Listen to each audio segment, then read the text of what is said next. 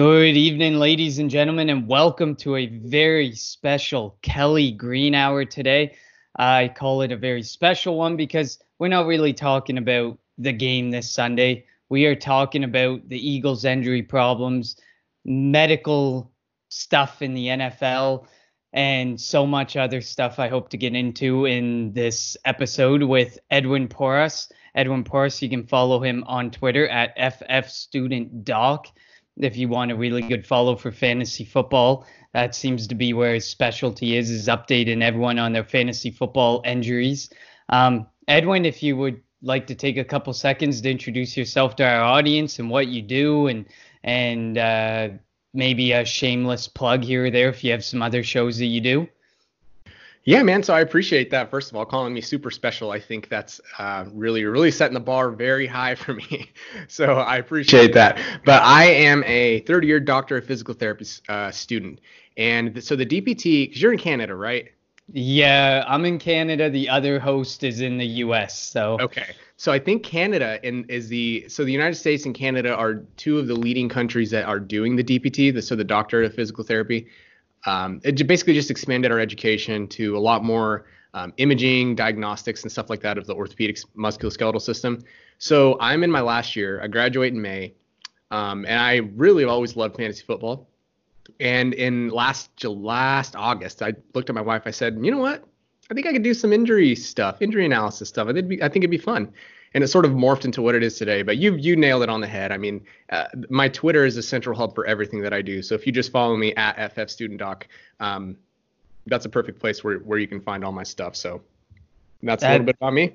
Yeah, that's awesome. And that's why it's so special to have you on, because usually we just have as guests just other Eagles fans and we're all just talking Eagles. So it's good to get a completely different perspective on probably one of the most injury prone and injury riddled teams in the NFL over the past few years. So let's get started. First, I'll start with this question. The Eagles have struggled greatly this year with injuries, many that went from day to day to week to even IR stints. What are your thoughts on such uncertainty around the injuries on this team? Who is to blame, and what does this say about the medical staff of the Eagles? Oh man, this is a tough question. So I'll lead by saying this. I am, an expert in the subject matter of injuries, rehab, timelines, stuff like that. I have not, however, been on an NFL sideline. A lot of people have. So like Pro Football Doc, I'm sure you guys have seen him around, guys and gals. Pro Football Doc, Aaron Borgman's another one who's out of Kansas City, so he's local to me. Those physical therapists, and Aaron Borgman's an athletic trainer. They have a good insight into what the day-to-day is like on an actual NFL sideline, which is great. I don't have that insight, so I can't directly say, hey, this is what the Eagles do differently than what the Chiefs do, or differently than what the Patriots do. That's not really something that I can point to specifically. But what I can say is it's really easy as a sports fan, because I've fallen into this as well, to want to blame somebody, because good Lord, 3 years straight of the types of injuries that the Eagles have had, I can understand your pain. I can understand wanting to, point the finger to someone. But the reality is I did a little bit of superficial research on that question, because when you asked me, I said, you know what, I guess I could dive in and see, is there some sort of pattern? Because when you see patterns like recurrent hamstring strains or recurrent calf strains, or 3 or 4 other players have torn their ACL, that would be something to do a little digging into. But when you look at the situation, you look at the Eagles injury report, it's an ankle, it's a tricep. For Alshon Jeffrey, it's a foot, it's a shoulder. It's all these different, like for Jordan Howard, it's a shoulder, all these different hodgepodge of injuries that I know it's not something that fans want to hear, but there's nothing obvious that stands out to me where you can point to and say, it's in the strength and conditioning program, or you know what I mean? Or it's how they rehab their hamstrings. It's nothing like that. So I don't know if as a fan that makes things better or worse, but I don't think that it's anything that the Eagles are doing or not doing per se. I really, really genuinely believe that it's just sort of dumb luck. Yeah, because I know that a lot of fans and a lot of followers, if you follow Eagles Twitter, which it's a very, very vile space to listen to or to look at or to read, But a lot of people want to point to what's wrong with the medical staff. We changed medical staffs this year, and the same thing's happening. And like you said, they're just trying to point the finger and trying to find someone to blame just to feel some sort of comfort or some sort of acknowledgement that there's an issue within the organization that's causing these injuries. But I mean, kind of as you alluded to, that it's a violent sport. It is a violent sport, and it is something where injuries are expected. And it just so happens that our team likes to draft or trade people or trade for people who might have issues with injuries or who might have issues with recurrent injuries, or it might just be a freak accident or freak luck. And I know we like to point the finger, and I'm sure maybe someone on an NFL sideline could further elaborate on this and could further point to the true issues, but it's so hard to tell because it's so hard to just say that the medical staff is to blame or is at fault. Exactly. And I think that that point you just made about, they changed the entire staff this season, but they still sort of tend to have these issues. I think that really does point to the reality that there really probably is nothing out of the norm going on there, just sort of bad luck. Yeah, exactly. And Eagles fans, we're starting to get used to bad luck. It just kind of happens. But I mean, at least we have some things to be happy about, as in we made the playoffs this year, which is a step up because we all thought we were doomed about 4 weeks ago. So that's a positive. That's hilarious. You know what? I do another show. This season I did another show with Ben Kukanis, who is he's sort of the behind the scenes guy for the fantasy free agents. They're at TFF agents, I think, on Twitter. It's Joe Dolan and Tom Broly, and he's an Eagles fan. And so all season long, man, it felt like every week we had another Eagles injury to talk about. And so I joke with him that throughout the season, I sort of became an Eagles fan by proxy. And I don't know if it's by proxy or just by pure like empathy. I feel for you guys so badly. Just every week it's another one and another one and another one. So it has to be one of the worst in history. I know that the Chargers have had some really bad luck in prior years with injuries, and the preseason seemed to be their pitfall. They always came out with 3 or 4 studs getting hurt, non-contact injuries or whatever. But this year, like when during that game on Sunday, they flash up a graphic and you can fill a screen full of not just names, but faces and names of injuries. And all of them are IR. Right. That just blows your mind. And it blows my mind as a fan of the game. And that's why I just want people to realize, like, because there's so many fans, Philadelphia fans, who just want to say, what's wrong with that medical staff? What's up with them? But I just want, like, the opinion of a medical person. That was a really great answer that you gave, just to say, it's not always the medical staff. Sometimes it's dumb luck. Sometimes once you have one injury, it causes some of your body to overcompensate, whether that's true, a myth or whatever. It sometimes causes other parts of your body to overcompensate, which causes injuries there, and then you just never come back from that injury. So, I mean, it's good to get the answer that Twitter probably doesn't want to hear right now and that our fans don't want to hear. You can't blame the medical staff. You can turn that medical staff over 10 times in a year, and you know what? It's probably going to be the same outcome. Yep, exactly. And that's the last thing I'll say about this thing too is injury prevention as a general idea. I like to joke that it's the medical community, the sports medical community's white whale. If we had something if we knew enough information to know, like, hey, if you do this, you can prevent concussions, or hey, if you do that, you can stop ACL tears. If we had something anywhere close to that in the medical community, somebody, one of us would be very, very rich, and you'd see a team with 0 injuries. So the ever elusive injury prevention idea. Yeah, absolutely. Well, next question, I guess you kind of alluded to it a bit, so you may not be able to elaborate a whole lot more, but hopefully with some of your knowledge you can. What makes for a good medical staff in the NFL today with so many new protocols, like the concussion protocol is just as an example, and in such a violent sport that's so full of injuries and sometimes just dumb luck injuries, like non-contact injuries?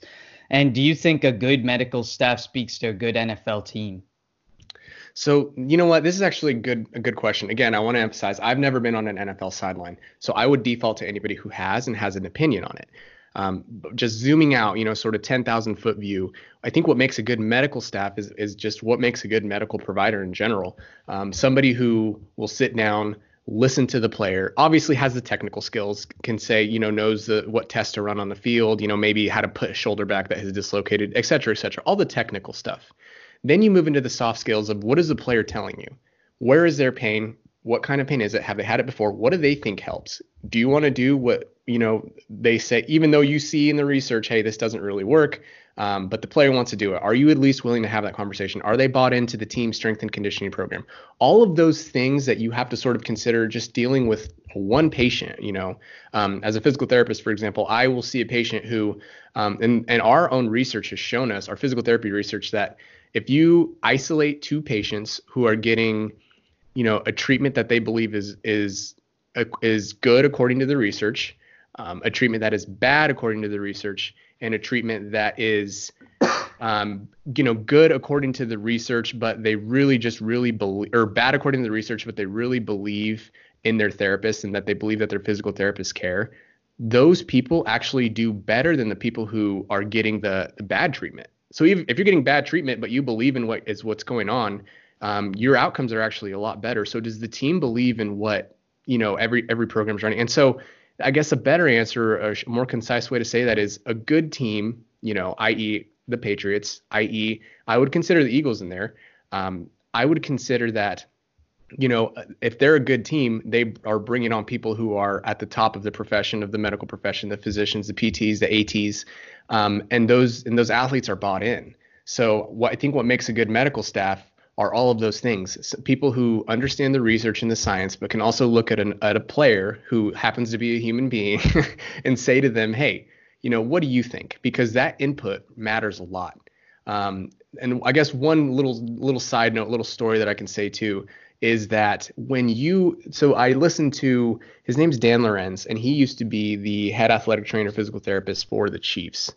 And he, came and talked to us, and a big thing for us is, wanting to be evidence-based, wanting to provide rehabilitation and physical therapy for patients using the research and using the data that tells us exactly what we should be doing and exactly what we should not be doing. There's this machine, it's called an ultrasound machine. You also think of ultrasound in terms of, the reflective ultrasound where you can see like babies and stuff like that. Essentially what ultrasound is just sound waves and for treatment. And we know there's just a mounting amount of energy of research that shows that ultrasound is not effective for almost any type of injury. But if the patient, again, going back to what I, mentioned earlier, if the patient believes that ultrasound is going to help them and you shoot them down, you have just reduced your chances of getting a complete optimal recovery for that patient. So think about that. When, Carson Wentz comes to his physical therapist and says, I want ultrasound, I guess going back to what Dan Lorenz says, he says that you have to not compromise, but you have to consider that you are sort of the point person. If Carson Wentz comes to the physical therapist, who's the head trainer for the Eagles, and he says, I want ultrasound for this hamstring, strain, whatever, do you think that it's a good idea for the physical therapist to say, you know what, Carson, the research says that it doesn't work. I'm not going to do that for you. We're going to do this instead. It's probably not a good idea, right? So all of those things, sorry if that was a long-winded answer, all of those things I think make a good medical staff. No, that makes perfect sense, which also leads great into my next question, because we kind of saw it as Eagles fans when Deshaun Jackson got hurt in week 1 and the news continued to be different. Each week was something different. He's day to day, then it turned week to week, then suddenly he tried to play a game and apparently the muscle came right off the abdomen muscle came right off of his ribs or some sort. I'm not as medically gifted as you for that terminology, so that might sound completely wrong. But then there was news that it completely tore and he had to go and end up getting, it was a hernia or something. He ended up having to go get surgery. But we got all these crazy stories out of all of this. And my question to you would be, What was up with that injury in the first place that made it so hard to decide on surgery or physio? And do you believe that Deshaun Jackson will be 100% healthy for the divisional round if he's able to come back and if the Eagles move on? Oh man, there's a lot to unpack there. So the first thing, the injury, the sports hernia. So essentially, what a sports hernia is just disruption or damage to any muscle that connects to the groin. So it can be a muscle from the leg, a muscle from the abdomen, a muscle that was actually that originates on the pubic bone and goes somewhere else. So it can be any of those muscles, and when they either come detached or they start to protrude, something is physically there that happens. So you told me you like to talk numbers. So there's a study that was done on about 200 rugby and NFL players. And what they found is that if those individuals with groin pain, so that's what they called it. It was a sports hernia. They called it groin pain.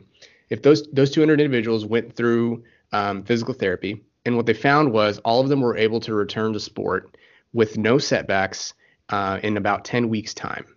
So that's a pretty big sample. That's a pretty good, I would say it's a pretty good sample that shows that physical therapy can be effective for these sports hernias. So you also have to zoom out even more from a bigger perspective. Even surgeons who are trained to, cut people open, put things back together, sew them back up. Even surgeons will tell you that it is first line of defense for almost every single orthopedic injury is physical therapy. And that's because physical therapy, just like in that study showed, it is extremely effective for almost every single injury. The second reason you want to try physical therapy first, other than that it just works, is the fact that if you can avoid surgery at all costs, because I know that the general public might view surgery as, it's a medical miracle, and it sort of is to a certain extent. I think we take it for granted, but we also dismiss that it's a trauma. Just because it's in a controlled environment does not remove from the fact that surgery is a trauma. You're getting knocked out. Your body, your respiration drops, your heart rate drops, you're unconscious. Somebody takes a pretty sizable and sharp knife to your body, opens it up, your brain reacts to it. This is a trauma. And so if you can avoid that type of trauma, you're more than likely going to have a faster recovery, and you're more than likely going to have, I don't want to say more effective, but just sort of less dramatic recovery. Now, the flip side of that is there's another study. It's a little smaller of a sample. It's about 50 individuals who had that same issue, the sports hernia issue. They were, given a laparoscopic surgery, and which is essentially they go in, they repair the hernia through a tiny little, I guess slit, if you want to call it, and then they sew them back up. What they found was that almost every single person in that sample were able to come back and had no setbacks either. However, it goes back to the 10,000 foot view. Is like, if you can avoid that surgery, if you can avoid getting cut open, at first, and if we have research and science that shows us, hey, you should try surgery or you should try conservative therapy first, you should try physio first, then, that would be, from a medical perspective, the most ethical thing to suggest, the most practical thing to suggest, because you just don't want to go, setting a precedent to where you just cut everybody open right away. The second part of your question, can Deshaun Jackson be back at full speed? That's a tough one. He's on the wrong side of 30. He's had a ton of issues, throughout his career. He's had broken fingers, soft tissue strains. He just had a ton of injuries. But I think that the better question, or maybe a better way to look at it, is, can Deshaun Jackson be back and be effective? I do. I do think that he can be effective. I think that he can stay healthy for this run. Obviously, that's never a guarantee. But I think that if he's back and the Eagles believe that he is, ready to go, then he can take the top off the defense and bring another dimension to that offense that they've been lacking for a while now.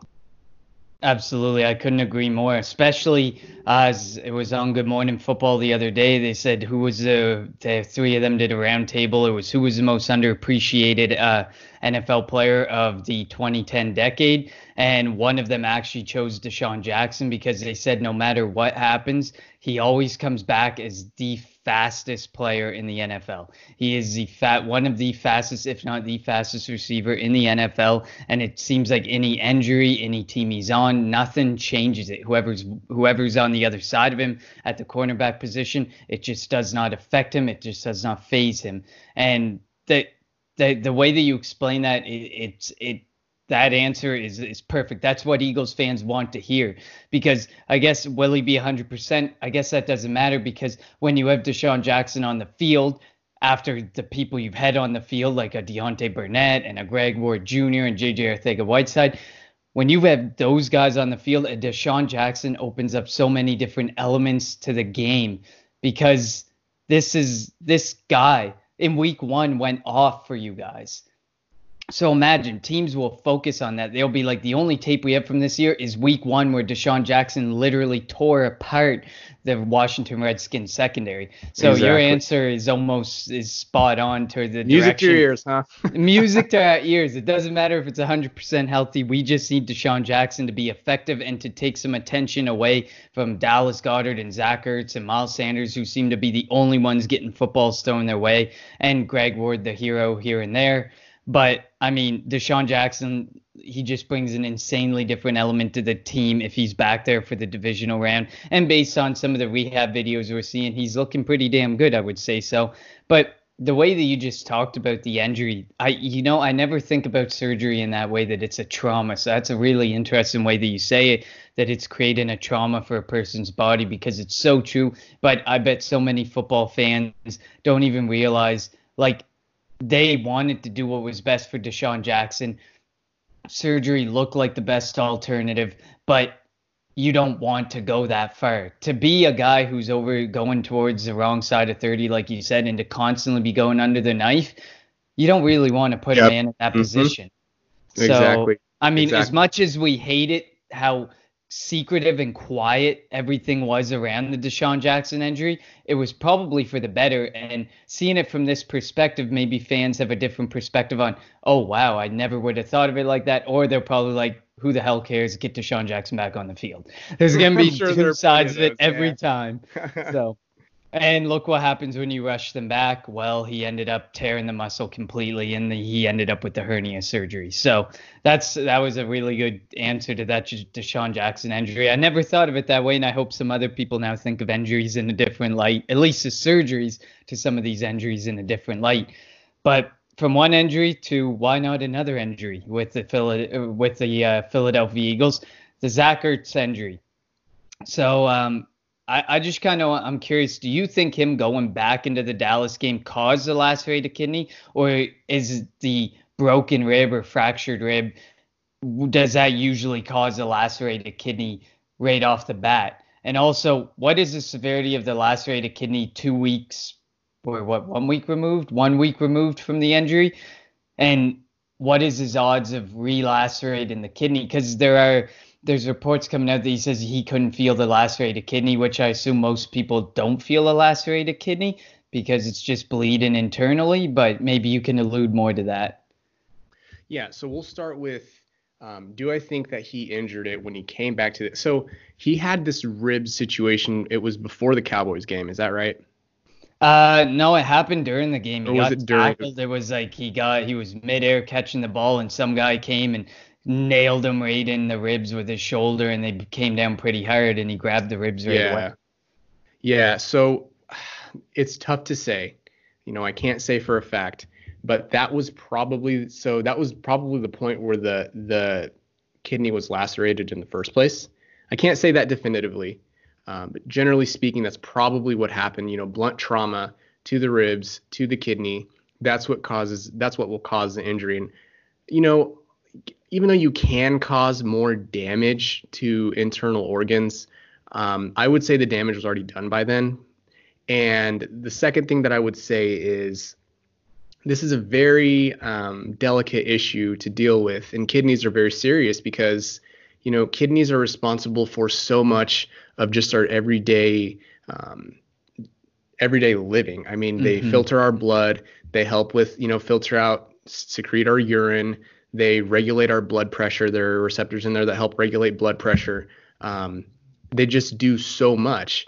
And so for Zach Ertz to be on the sideline with an injured kidney, that's something that's really seriously. You take that very serious. Because that's something that you're basically messing. You go beyond just messing with the musculoskeletal system, and you're messing with the genital urinary system. You're messing with his blood pressure, all that stuff. And the last thing you want is to cause internal bleeding and have him have to have part of his kidney removed. So from that perspective, I do want to say that it's probably a good thing that the Eagles are resting him. Believe it or not, Eagles fans, I know it's going to be hard to hear, but protecting Zach Ertz's kidneys long term is more important than a Super Bowl run, and I think that the Eagles are handling this well. Yeah, we want multiple Super Bowl runs. So if this one right, exactly. not getting it gets us a couple more down the road in the next 3-4 years, I'm okay with it. Right. And so the second thing is how what point, where is he at right now with the kidney situation?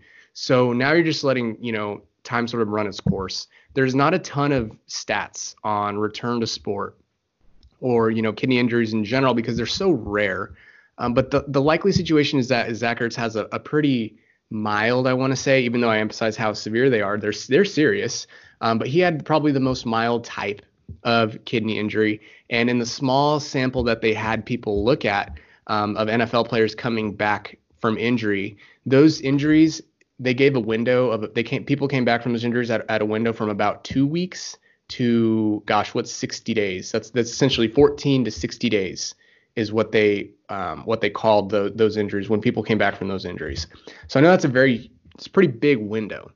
So it's difficult to say exactly where he is, but since he hasn't been cleared for contact this week, he really is at a week to week basis. I'm sure that they'll do imaging. They'll ask his symptoms every week. They'll try to see how much of that swelling has gotten down. He probably had some sort of a little bit of blood pooling in that kidney. They'll take a look at that. They'll see how he's feeling.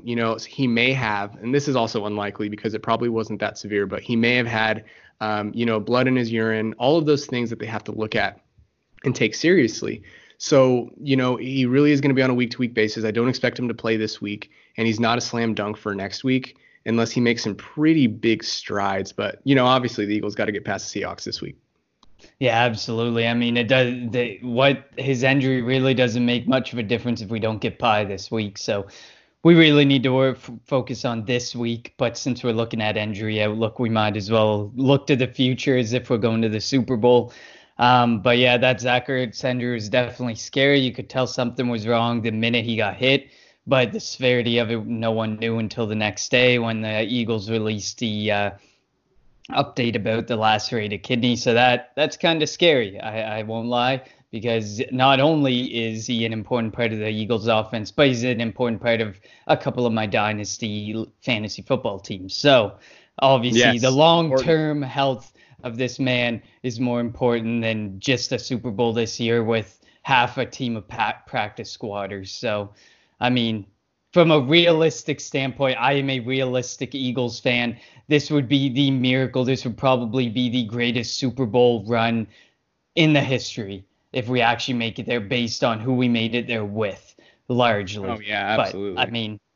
But, so Zach Ertz to me is take your time, buddy. Take your time. I need you next year. Exactly. Next up, this is kind of a general question. I have a couple general questions because we got to have some fun with this. We can't talk all Eagles, but let's keep it to the NFL.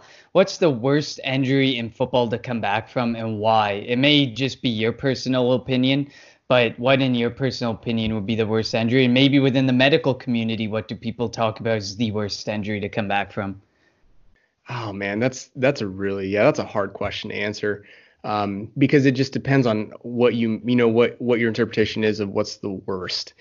If I had to give my personal answer, my interpretation of the worst injury would be an injury that causes long-term damage. Like Alex Smith, like his broken leg. Exactly. So those are the two types of injuries. So like an Alex Smith, even a Tua Tagovailoa, I'm going to mess up how I say his last name. An injury like Tua's, an injury like Alex Smith's, an injury like, if you don't know if you remember from the Bears a couple of years ago, Zach Miller, Oh yeah, he came down and snapped his leg Hmm. on the way down. Yep. And he had some vessel. They were able to save his blood vessel, but there's a major artery that runs through his leg. I think that he disrupted. Those are the injuries that I'm thinking about that can cause, physical damage. Those are the toughest ones to come back from. But if you're talking injuries, an injury that, in my opinion, is the most significant, the most, I don't know, debilitating down the road beyond football would definitely be concussions. And I think that most medical providers would agree with that. It Hmm. really isn't that difficult for a player with dealing with their first concussion to come back from it within a week. Once they start getting their second concussion, third concussion, fourth concussion, fifth concussion, those are all trauma. That's all trauma to the brain. And people don't forget that the shelf life of an NFL player, they retire from the NFL. They're still young men. They're still young people with, thoughts of where am I going to go from here? Thoughts, stemming from that they've only known football their entire life. They have lives outside of football, and not to get too, too serious or too heavy or anything like that, but that much damage to a brain can cause a lot of damage down the road. We Hmm. know that it can cause some serious issues, and that's the last thing you want a family to have to deal with. And that's obviously another topic for another day, but that would be to me the most severe types of injuries. Yeah, I mean, the concussion is brutal. And I mean, we often don't think about concussion and the long-term effects. We kind of think of a concussion as, oh, he's week to week. When he comes back, he's back. And well, back in the day, more or less, we'd be like, oh, that's normal. He's back and he'll be normal. But now, the more and more research that they've done into the concussions and CTE, they now realize it was never every time that happened. Each concussion was worse and worse and worse. It does more and more damage, and the damage doesn't necessarily show in the short term, but it definitely shows in the long term. And we've heard some crazy stories about NFLers, the Aaron Hernandez situation, the Kansas City Chiefs player who shot himself in the head right in front of his managed coach. Like, we've heard the crazy stories of CTE and concussions, and obviously, I think a lot of us don't think about that. We all think about, oh, the torn Achilles, oh, the torn ACLs. But I would definitely agree with you. The concussion is a crazy injury with probably the most long term effect. If you have trouble walking for the rest of your life, I think an NFL player would take that any day over multiple concussions causing future complete damage to their brain, their family, and their mental Yep. well-being. Mm-hmm. So Mm-hmm. um, so speaking of a torn Achilles, I just off topic of the questions I had, was it is it as big of a deal to make about Brandon Brooks coming back within 6 months of a torn Achilles as Eagles fans make it? Just a quick answer. Quick hit. Yes and no. Is this a comeback player of the year thing? Like, there's a lot talking about this as comeback player of the year because he tore his Achilles and he came back so quickly from that torn Achilles and was so crucial to that offensive line. I don't want to discredit that, but yeah, absolutely. I think that's something that is definitely is owed, from the work that Brandon Brooks put in. Of course, you can't take away from that. You also have to consider that our understanding of tendons, tendon rehab, tendon reconstructions, and just our overall return to sport rate for an individual gets paid to rehab is growing day by day, and which is a good thing. So I think that the more, and you've seen it with Emmanuel Sanders. Emmanuel Sanders came back and looked just as explosive as he did before he had his two procedures, one of them being an Achilles procedure. So I think that this will start to be the norm. For now, I won't take it away from you guys. I mean, 6 months is pretty quick. That's pretty fast to be back full blown. So yeah, I'll give you that definitely.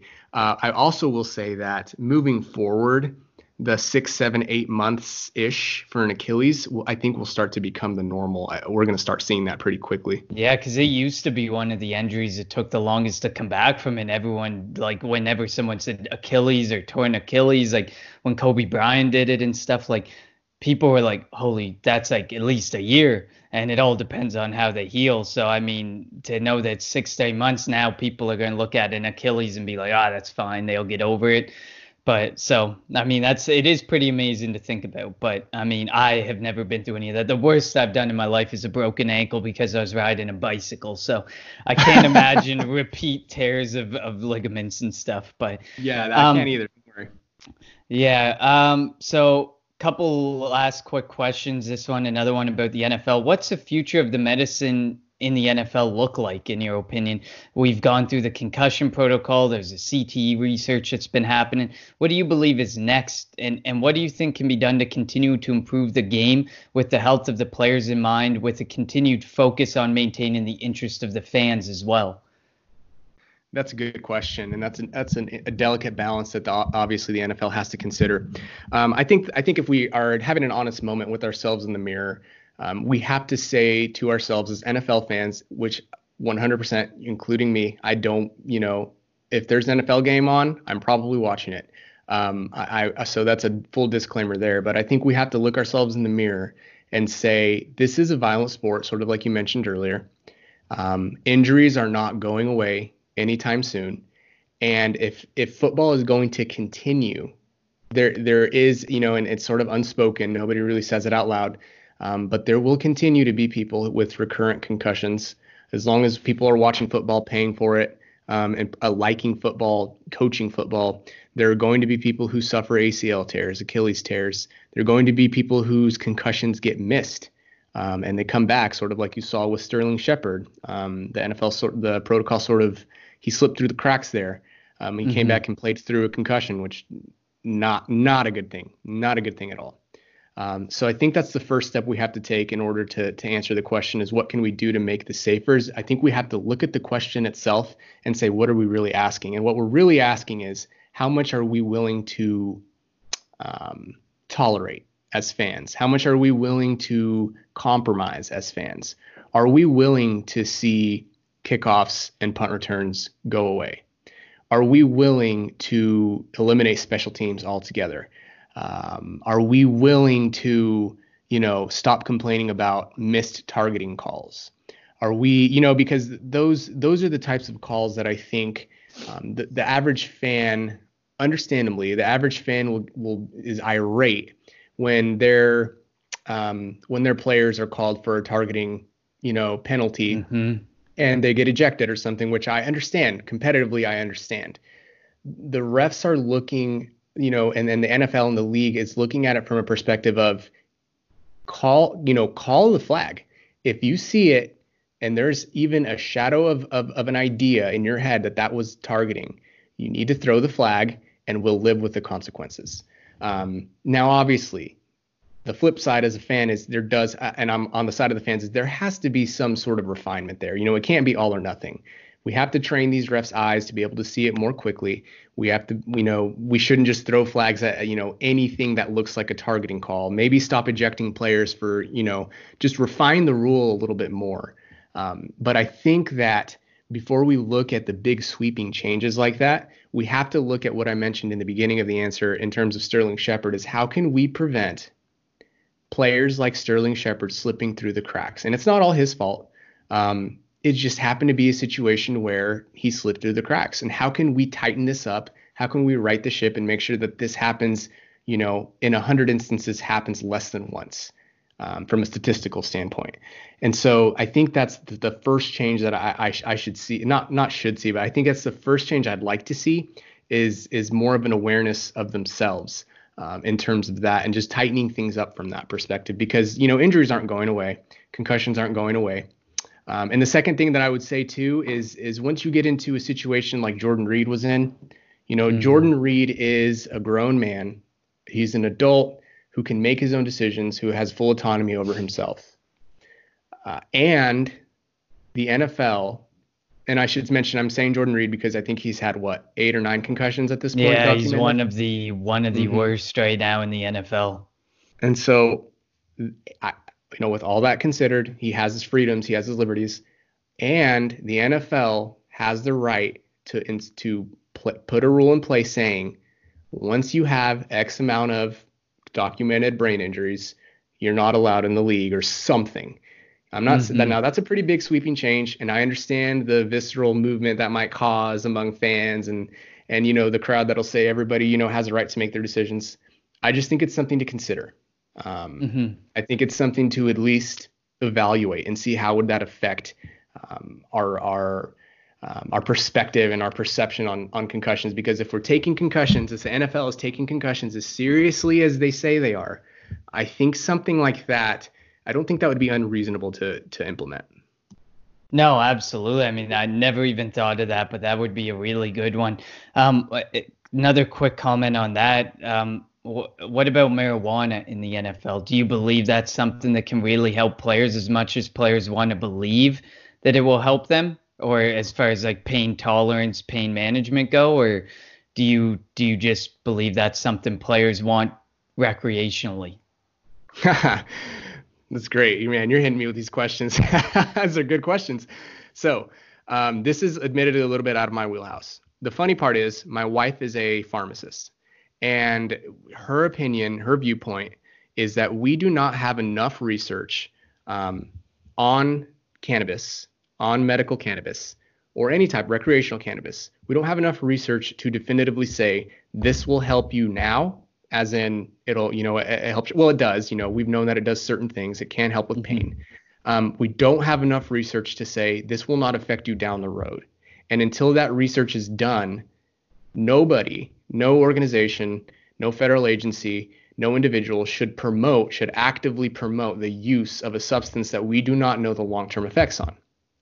That's obviously another topic that's sort of up for debate. The reality is, what we should be, in my opinion, what we should be focusing on, avoiding opioids, avoiding painkillers at all costs, trying to avoid shooting up players with, numbing agents with lidocaine on the sideline and having them go back into games, avoiding, HGH use just to get through the season. I think those are all things that are, before we look at what can we do instead, I think looking at the other direction and sort of saying, okay, well, how can we cut down on this before we consider other alternatives is the route to go. How's that for no answer? Absolutely. No, that works with me. I mean, it is a touchy subject, and it's something that we could probably make a 40-minute episode on. But I just wanted to kind of get an opinion on it. Here, man. Yeah, we may have to have a part two, definitely maybe off season, more broader NFL look, or even next year when the Eagles undoubtedly run into injury troubles again. We'd love to have you on. One final comment, I suppose, before we go. I mean, the outlooks are starting to become a bit more clearer. Zach Ertz not playing, Miles Sanders likely. I did see a tweet where you said that you don't think he would play, but that was earlier in the week. Maybe it's changed a bit. Lane Johnson, they're saying he has a good chance of playing. And Jalen Mills has already said 100% he's going. What are your thoughts, your outlooks on Lane Johnson and Miles Sanders quickly? Yeah, Lane Johnson is a really freaking tough dude. I guess I'll start there. Man, offensive lineman, it's in It's in their blood. It really is. It really is. So he's a really tough dude, and he's had this situation. He's had high ankle sprains before. He had one last year. I'm not 100% certain that it's on the same side, but I'm sort of assuming that it is the left side. With that said, he has a chance to come back this week. But what I will say is that high ankle sprain is the way that a high ankle sprain happens is a player. So imagine sort of a player standing there. They bend their knees, their knees go over their toe. They go into dorsiflexion. Ankle dorsiflexion is what it's called. And then they sort of there's this external rotation, so their body twists down onto the leg in that position and sort of outwards, and they have another force, so like another player lands on them. So that repetitive motion that an offensive line is making in pass protection, that an offensive lineman is making in run protection, he won't necessarily damage anything, but that's extremely, extremely painful. So you have to really examine what the player's position is. If he were like a safety, to be honest with you, I might look at him and be like, well, maybe he can probably give it a go. It's difficult to imagine, considering the timeline for these are 4 to 5 weeks on average, even for NFL players who come back quickly, that he comes back and is as effective as he can be. With that said, I think that he might give it a go, but this was his first full week of practice, and he was limited all week. So, I would, if it were fantasy, if it were for fantasy, and if he were a skill player, given the context, I would probably say avoid the player. But given that the Eagles have been fighting for their life for the last month of the season or whatever, I think that he might give it a go, but I'm not certain that he'll be 100%. And a little bit Yeah, of, I mean that's a tough position to play with a high ankle sprain because all you Mhm. do is you just have one massive girthy guy pushing against another guy who all you are is mass and girth, and it all I it love those we words, by the way. we've seen. Thank you, and we've seen it before. They go out, and all it takes is the tripping over the foot of the guy beside the guard beside you, or tripping over the foot of the blocking running back, or tripping over your own feet, and you can end up with that high ankle sprain, end up with a tear of something. It's so easy. You see it every week. These guys tripping over each other because all it is like 600 pounds of man Of pushing girth. back and forth, girth and man just pushing back and forth. So you just never know. So I guess I can agree with the Lane Johnson thing. He should sit out, but we've been fighting for our lives. This is what we fought for. And I wouldn't be surprised this man to watch him play because his heart and soul rests along that offensive line and with this Philadelphia Eagles team. Miles Sanders quickly. So Miles Sanders is sort of a weird case too. I went back and watched that. You mentioned it. I tweeted it out at FF Student Doc. I tweeted out the video where he was initially hurt, and to me that looked like a classic high ankle sprain. But Yeah, it apparently didn't it look wasn't. like a good fall, especially your video where it's really slowed down. I'm like, oof, that looks a lot worse than I initially saw. Yeah, and that was a crazy part. So, maybe and it maybe wasn't. And I, naked eye is not the best indicator for anything usually when it comes to medical stuff. So, I'm totally fine with being wrong. I'm happy for him that I was wrong. But it does look like here on the practice report that I'm looking at, he had a full practice today. And so, he should be good to go, all things considered. And as we are on the fly here, Lane Johnson did not practice. So that's not That's looking fantastic. that could either be concerning or it could be we got to rest that ankle and that delicate ankle like they sometimes do where they'll be limited and then just not practice on the last practice. So we're gonna hope for that. Let's hope for the best. There you go. But I So mean, yeah, I think Miles Sanders should be good to go. I think at the end of the day, a 50% Lane Johnson or 100% Halapoulivaati Vaitai or something, I think I'll take that 100% guy who can give it his all. There you go. So I like that that's quick name drop too. oh man, you gotta. If you One are more time. able to pronounce Halapoulivaati Vaitai, if you are There able you to go. pronounce a name like that, like if I could pronounce Tua's last name, I would do it. If you can pronounce it when you can name drop it, you gotta name drop it. I would have expected to hear Exactly. Tua's name Exactly. 3 or 4 times right now if you knew how to pronounce that last name. But there's a reason we call him Tua and not the rest of his There name. you go. So. There you go. Well, it's been awesome having you on, and yeah, like you said, we definitely got to do a round two of this, and hopefully next time we can get my other co-host LJ on as well. Hopefully we've Yeah, for done sure. the Might even show. bring my wife on for the cannabis question. Yeah, maybe. I mean, you gotta give me at least a couple months, man. It took me like 2 days to come up with those questions. Those were deep. So Yeah, give me for a couple sure, man. days. I'll come up with some They more were good questions. questions, man. Yeah, They were good questions. I tried. I would love to find someone else who's on an NFL sideline to ask even more questions to. But Yeah, just me you too. said you haven't been on an NFL sideline, so one final fast question, so I don't take away from your continued efforts of studying, is Sure. you talked about you haven't been on an NFL sideline. Is that where you want to be? Is that where this career path is leading you to an NFL sideline, or Oh, what do you want that's to do? hilarious that you asked me that. My wife said the same thing to me, who obviously my wife knows me better than anybody. And she goes, "Have you ever considered that you want to be a sports physical therapist?" And it would be funny because most of my colleagues, most of my peers start out with that, and I did not start out with that idea. So I won't rule anything out.